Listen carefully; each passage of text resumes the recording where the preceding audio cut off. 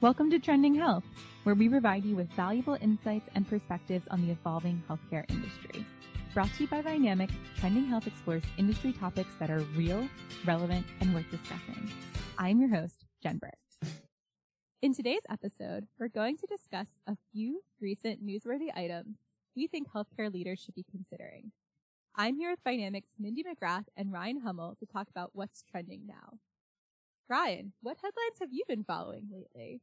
Hi, Jen. There was a bipartisan act that took place last week that didn't revolve around daylight savings time, and it really is a major victory for advocates on healthcare workers' well-being. It is known as the Dr. Lorna Breen Act, and for those of you that don't know, Dr. Lorna Breen was a physician that committed suicide early days of the pandemic, and she was a physician that, after dialogue with her family and friends, realized that there was really nowhere for her to go, and she was undergoing a lot of stress in those early days of the pandemic. And we know that that situation occurred often and still occurs to this day, specifically in hospitals and health systems. And this new act actually earmarks funding to provide mental health wellness to frontline healthcare workers. And why that's important is we've seen many health systems and hospitals really put some focus around healthcare workers and their well-being, but many times it's out of the budget process, it is outside of the operating funds, and it's a little bit off the side of their desk. This act enables and allows for grants to be processed and used by health systems, which is really big. You know, I think it sends both a message of progress from a healthcare perspective, but it's also real tangible things that we can do to fix healthcare well-being. Absolutely. I think this is a major public health move. While we've been discouraged about other areas around future pandemic readiness, I think this act signifies an acknowledgement that we don't really have our hands around the distress that the pandemic had on our healthcare workers. We've talked about it in prior episodes on the long tail and the epic impact that this will have. I love seeing this act come out in a bipartisan way, and that there is actually funding for things like peer education and support for those frontline workers who've really had to endure so much over the course of the last 2 years. And we really don't know how much further it's going to go. So I think it's a major piece of news, and I celebrate the fact that it's out there and that there's funding for support. I agree. I think in general, we've talked about the stigma of mental health, and the feeling of bringing it up is some sort of sign of weakness. And you add the fact that healthcare workers are just inundated on a daily basis, and many of them don't feel like there is even time to admit this. So all of those things culminating in one, it just is a win-win, and it's good news for the healthcare community. For sure. I think it's great to see such holistic action being taken. We knew heading into this year, like one of the number one concerns across health systems was their resourcing and dealing with turnover and burnout. And it's good to see action taken from a legislative perspective so that these health systems aren't just grappling on its own, and that it's not just focused on how do we fill this immediate resource gap, but the long-term benefits of how do we make this a sustainable profession. We know that mental health and burnout are not new to the healthcare industry. They've only been exacerbated by the pandemic. So it's a good opportunity to pull through some long-term change. And speaking of long-term change, I know it's been a bit of a mixed bag recently when we talk about the public health action around COVID, with some disappointing news around the lack of inclusion in the funding bill. But there was some good news coming out of the Senate Health, Education, Labor, and Pensions Committee, or the HELP Committee, on March 14th, where they were able to mark up and progress the Prevent Pandemics Act, the Prepare for and Respond to Existing Viruses, Emerging New Threats, and Pandemics Act. So it's a bipartisan vote, and it allows this to move forward to full Senate consideration. And it's good to see some action taking that longer-term view of, okay, this was a huge learning opportunity across the world. How can we make sure that future pandemics we're better prepared for? We're not dealing with them for potentially as long. We can build on what we've learned over the last couple of years to really minimize the impact of future pandemics. And there's a lot of stuff even beyond pandemics in this bill. Consideration of would the CDC be a Senate confirmed position for the head? Would there be funding included for President Biden's ARPA-H healthcare initiative that's really looking to accelerate innovation, similar to how DARPA did for the Defense Act. So still more to come as this goes to the floor, changes, progresses, etc., but definitely a good sign of progress moving forward. It's a good sign of progress, and I'm going to be the naysayer in the room right now, or maybe the Debbie Downer. It's still unfathomable to me when we look at how public health in general was not prepared going into this pandemic. And this bill is out there. It may become legislation, but I still think like what happens is as these pandemics get behind us, we forget, right? And then the monies get shifted to other areas. And so my concern is even with this piece of legislation, are the monies still going to be available? Are we really going to commit to these types of pandemic preparedness? Because we haven't in the past. And this is where public health, time and again, I think just gets carved out. And when funding needs to happen in other areas of the healthcare sector, it's easy to pull from something that's not right in front of you. So I'd like to think that this act becomes legislation, that there's funding earmarked for it. You just wonder how sustainable that's going to be. So maybe I'm not being a Debbie Downer, but being more of a realist because we've seen this happen repeatedly. Now, granted, the coronavirus is definitely had more of an impact than past viral outbreaks. But I think what we've seen result from it, right, is we haven't learned, we haven't invested. We had a system that was outdated. We had a tracking system that was aged. We had an inability to share information. And I hope that this PREVENT Act starts to address some of that, but then the other piece of it is going to be pulling it through and continuing to keep things current so that when the next pandemic comes along, we are in a much better situation than we were with COVID. I think it's more of a realist point of view. Thank you. You're welcome. Because if you think about the way we responded, it although this is our first kind of official pandemic here in the United States in our lifetime, it becomes a little bit of a have and have nots when you have a reactionary response to things versus proactively making sure that there is, quote, rainy day funds or rainy day opportunities for when this happens again. And I definitely think it's a watch out and an opportunity to be ready and actually be ready for something to happen again. Because as we talk to epidemiologists and health economists or healthcare futurists, this is not the only pandemic we're going to have, and we just have to be ready. So I agree. I'm going to call it a realistic point of view versus a pessimistic point of view. I think also, team, it goes without saying, we'd be remiss if we didn't mention what's going on in Ukraine and Russia, as this is one of the most pressing events that we are seeing play out, and it has an impact on both sectors. The interesting thing is how other sectors have responded and what the role of healthcare organizations and even more specifically pharma companies has been.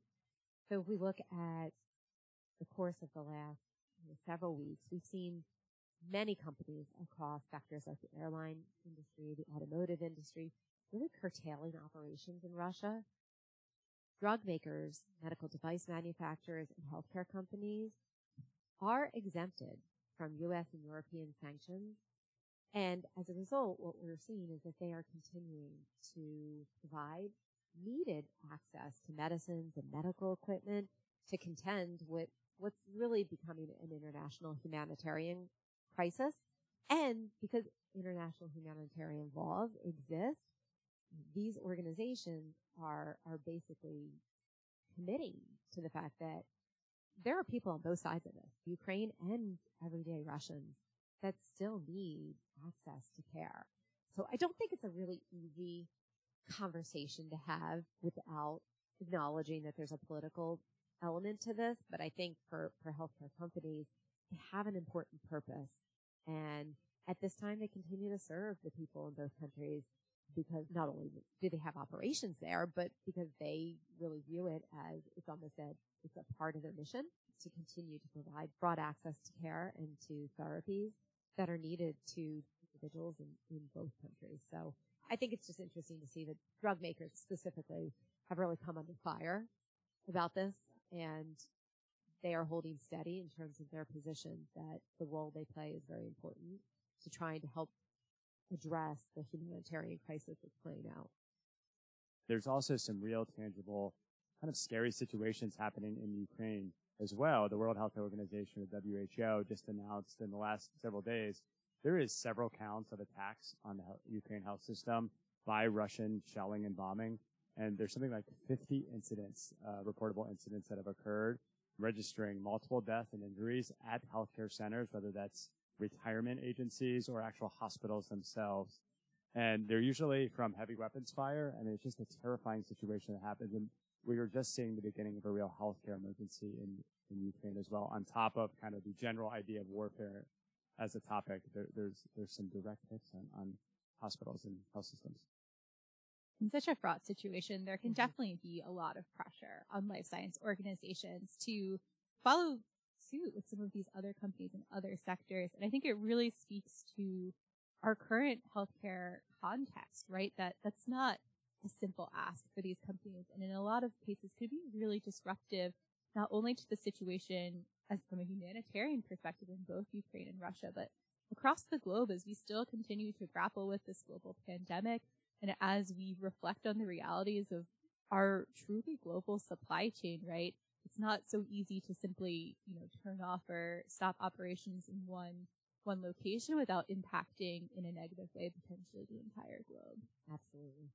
I was just going to add one more thing, Jen. When you speak about supply chains and the kind of flattening of global supply chains, there has been really nice, good news stories out of this. Telehealth companies that are offering free digital health services in an effort to fill some of these healthcare voids that are happening in the war. I think one company was Vivio Health, and there's a few other e-health platforms based in kind of the Baltic states and then in Europe that are providing free telemedicine to citizens of Ukraine. And I think that it's a testament and an example of what you had mentioned.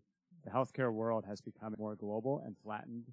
And thankfully, in this aspect, telehealth has really come in to help some of these patients and their families.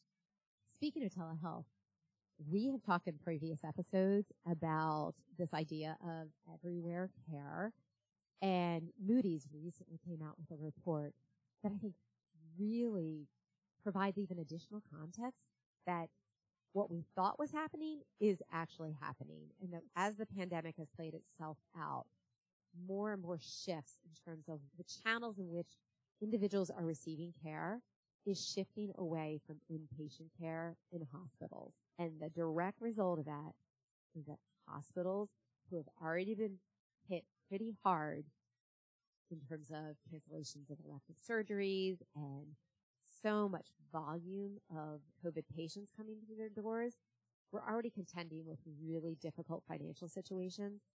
But this shift away from inpatient care makes it even harder and results in even ever-increasing shrinking hospital margins. I agree, Mindy. I think it's unsurprising. And you think about what Moody's does, they're kind of a foreseer of financial forecasting and expectations for almost every industry. And so I think we kind of stop and take a look at this because it's pretty damning, the report. I think that when you think about telehealth services in general, right, I think initially in the pandemic, this is common knowledge. When the pandemic hit, we really made a quick switch to telehealth, and reimbursement followed suit pretty quickly. But all of the studies indicate, and a lot of data shows, that telehealth basically went almost back down to pre-pandemic levels. And why is that? Well, reimbursement has actually not caught up to health systems. And I'd add one more reason why. There are many private telehealth companies that are winning in this space, and they're going directly to employers. Mm-hmm. And it seems to be a more efficient and effective play. So now health systems are going against the grain and maybe pausing on strategic elements around telehealth and going back to in-person outpatient care. That's going to take time, right? It's going to take some time. And also, if you think about it, if I'm a patient and I'm going to utilize what my employer tells me to do from a telehealth perspective, and it's not based on the health system that I'm typically working on, it's a double dip for health systems and hospitals alike. So we know in the future that hospitals and health systems are going to be less about acute care in the hospital and more about ICU, step down, post surgeries, and then everything else is outside the four walls. What hasn't changed is the way that the operating systems exist in health systems. There are still the same four walls, the same square feet, the same regulations on staffing. You know, you and I were just talking about that, Mindy, right? Right, yeah. I mean, the staffing ratios remain the same whether you have beds filled or don't have beds filled, which means that your expenses remain the same. The other thing I would say, too, I think part of this shift that we're seeing is also a result of the growing advancements in drugs and therapies and medical devices. So we talk about telehealth, but think about how remote patient monitoring has come into play. Even thinking about how individuals themselves have expressed preference for care in the home outside of those four walls. So it feels like this is such a multifaceted challenge that hospitals and health systems are facing because there are so many inputs that are having an impact on what that Moody's report tells us, which is care is just shifting out of the hospitals. And I think you're right. Like, we're not surprised by it. I think we've seen the writing on the wall for a while, but what the pandemic did was really accelerate this. And as new entrants come into the market with new types of care models, that only puts additional pressure. I'll be curious to see the pendulum swing, right, over time from, we know that the pandemic was really an accelerant towards remote care, telehealth, hospital in the home, but we are really grappling with a couple key things. One, we've learned from the pandemic how important it is to be able to quickly flex the capacity of our hospitals, and that inability to do that can cause real stress across the system if in terms of having not enough beds or not enough overflow capacity. So how do we take that lesson and maybe temper some of that shift away and prepare for this increasingly older population who we would expect to be much higher utilizers of care in general, but particularly inpatient care provided in a hospital setting traditionally. So I think there'll be some thinking that has to be done in the system to figure out how do we make sure we're not overcorrecting? How do we remain agile so that we can level up or level down within the context of the hospital appropriately, both from an ability to deliver care, but also in the cost models they use to sustain delivery in the hospital versus delivery outside of it. One of the things on my mind related to that, Jen, is that we have a senior population that is growing. The swell is starting. However, we do know that many seniors have a preference to age in place. And so the opportunity may lie for hospitals in this idea of partnerships with home health organizations or creating their own capability in a home health service where they can still meet seniors where they want to be met, which is no longer in the hospital. So this is the beginning of a conversation that is going to continue, but it gets my head thinking about a bunch of different things that we've talked about in terms of trends, where things are going, and now we're seeing kind of come to play in terms of actual numbers and that shifting of care outside the hospital. Mindy, it's exactly what I was going to say with a little bit of a turn. We, and you specifically, have said and continue to say that value from a healthcare system, hospitals, and payer perspective is going from volume-driven to outcome-driven. And I think we're in this really interesting space where we're transitioning from one to another, and hospitals are taking the brunt of this. And, it's well known that value-based healthcare adoption has been much faster in Medicare Advantage plans. And there was just a report released that there are better health outcomes that arise from folks that utilize Medicare Advantage plans than any other insurance, commercial included. And I think it indicates that there is a very strong relationship between these full risk arrangements that seniors are signing up for and the consumerism around them. And so I know it sounds a little bit tangential that I'm bringing that up, but the idea is with health systems and hospitals' profit margins dwindling because of the fluctuation in simply volume, they really have to go all in on value and outcomes or they're going to fail. Completely. And I think what we've seen right over the course of the last 2 years is the vulnerability of a system that is based on volume and transaction cannot exist. And if you look at how hurt our provider sector was, there are hospitals that went out of business. There are practices that went out of business because they were so reliant on volume and on transactions. And so I'm going to get on my soapbox here for a second and just say, the train has left the station on value-based.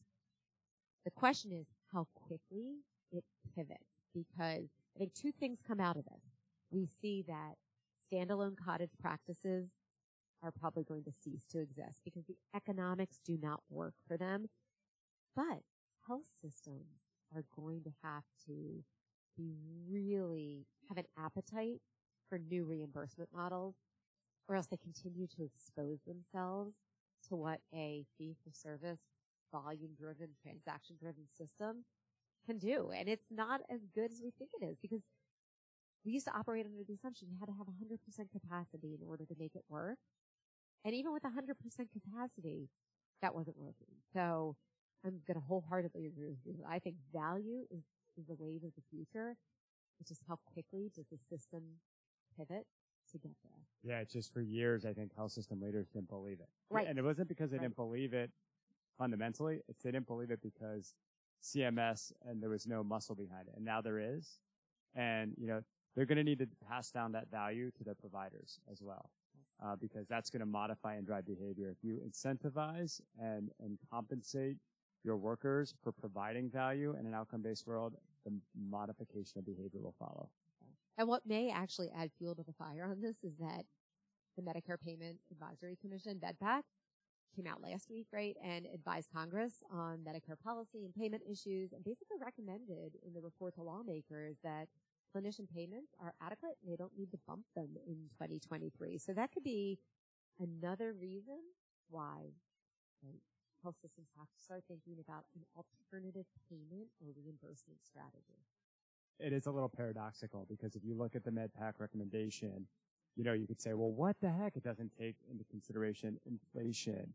Or how are these reimbursements flat when we just talked about, the growing frustrations of the financial sustainability of a practice or a hospital. But what we're saying is, well, that's why they have to change the way they go to market and operating in a more outcome-based and value-based way versus the traditional volume-based way, or they're going to fail. Well, Mindy and Ryan, we know the only constant in the healthcare industry is change. I can't wait to hear what we're talking about next month. Thank you for tuning in to this episode of Trending Health. For links to resources discussed in the episode, to subscribe to the Trending Health podcast, and to explore if Vynamic can help your company manage ongoing healthcare industry change, visit trendinghealth.com. Tune into the next episode where we look forward to providing you with more insights on the healthcare industry.